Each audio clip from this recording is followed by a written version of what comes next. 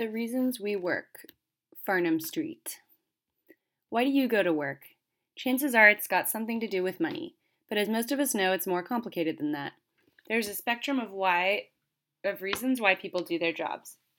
Write Neil Doshi and Lindsay McGregor in Primed to Perform: How to Build the Highest Performing Cultures Through the Science of Total Motivation. Understanding that spectrum is the key to creating the highest levels of performance. The authors argue there are 6 reasons we do anything. The first 3 they call indirect motivations, and the latter 3 are direct motivations. The direct motives. Play. You're most likely to lose weight or succeed in any other endeavor when your motive is play. Play occurs when you're engaging in an activity simply because you enjoy doing it. The work itself is its own reward. Scientists describe this motive as intrinsic. Play is what compels you to take up hobbies, from solving crossword puzzles to making scrapbooks to making music. You may find play in weight loss by experimenting with healthy recipes or seeking out new restaurants that offer healthy options. Many of us are lucky enough to find play in the workplace too, when we do what we do simply because we enjoy doing it. Curiosity and experimentation are at the heart of play. People intrinsically enjoy learning and adapting. We instinctively seek out opportunities to play. Play at work should not be confused with your people playing ping pong or foosball in the break room. For your people to feel play at work, the motive must be fueled by the work itself, not the distraction.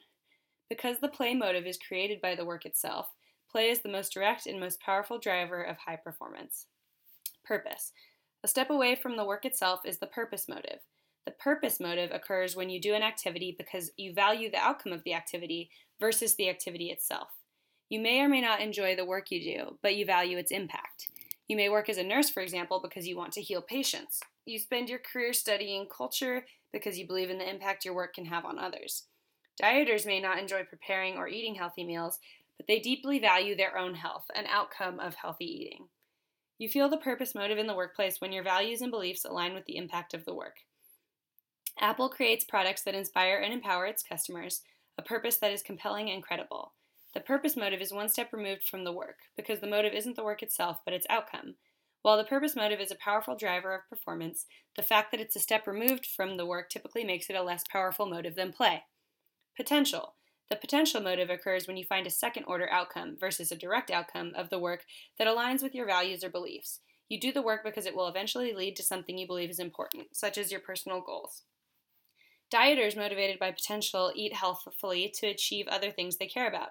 The ability to run faster on the football field, for example, or to keep up with their kids. When a company describes a job as a good stepping stone, they're attempting to instill the potential motive. These are the direct motives, direct because they generally connect to the work itself. As a result, they typically result in the highest levels of performance. If you remember only one thing from Primed to Perform, it should be that a culture that inspires people to do their jobs for play, purpose, and potential creates the highest and most sustainable performance. Not all motives correlate with higher performance. Motives that don't connect to the work itself typically reduce performance. The indirect motives. Emotional pressure. The first indirect motive, emotional pressure, occurs when emotions such as disappointment, guilt, or shame compel you to perform an activity. These emotions are related to your beliefs, your self-perception, and external forces, the judgments of other people. The work itself is no longer the reason you're working.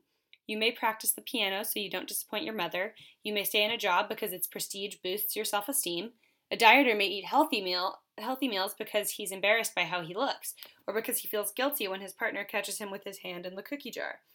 In each case, the motive is not directly connected to the work. It is indirect. When your motive to work is emotional pressure, your performance tends to suffer. High-performing cultures reduce emotional pressure. Emotional pressure is the weakest of the 3 indirect motives. The effects of economic pressure can be much worse. Economic pressure. Economic pressure is when you do an activity solely to win a reward or avoid punishment. The motive is separate from the work itself and separate from your own identity.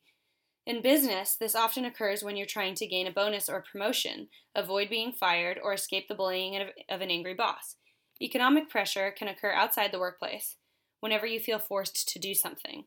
The biggest misconception about the economic motive is that it is strictly a matter of money. In a study we conducted involving more than 10,000 workers, we looked to see how the economic motive changes with household income. We expected to find that the people with the least income experience the highest economic pressure. Instead, we learned that income and the economic motive were statistically unrelated. People at any income level can feel economic pressure at work. This is an important insight. Money alone does not cause the economic motive. There are situations where money works and situations where it doesn't. It all depends on whether or not the reward or punishment is the motive behind the activity, and whether the activity would benefit from adaptive performance. Inertia. The most indirect motive of all is inertia. With inertia, your motive for working is so distant from the work itself that you can no longer say where it comes from. You do what you do simply because you did it yesterday. This leads to the worst performance of all, as destructive and insidious as it is. Inertia is surprisingly common in the workplace. I'll have more to say on culture, but needless to say, this is only one lens.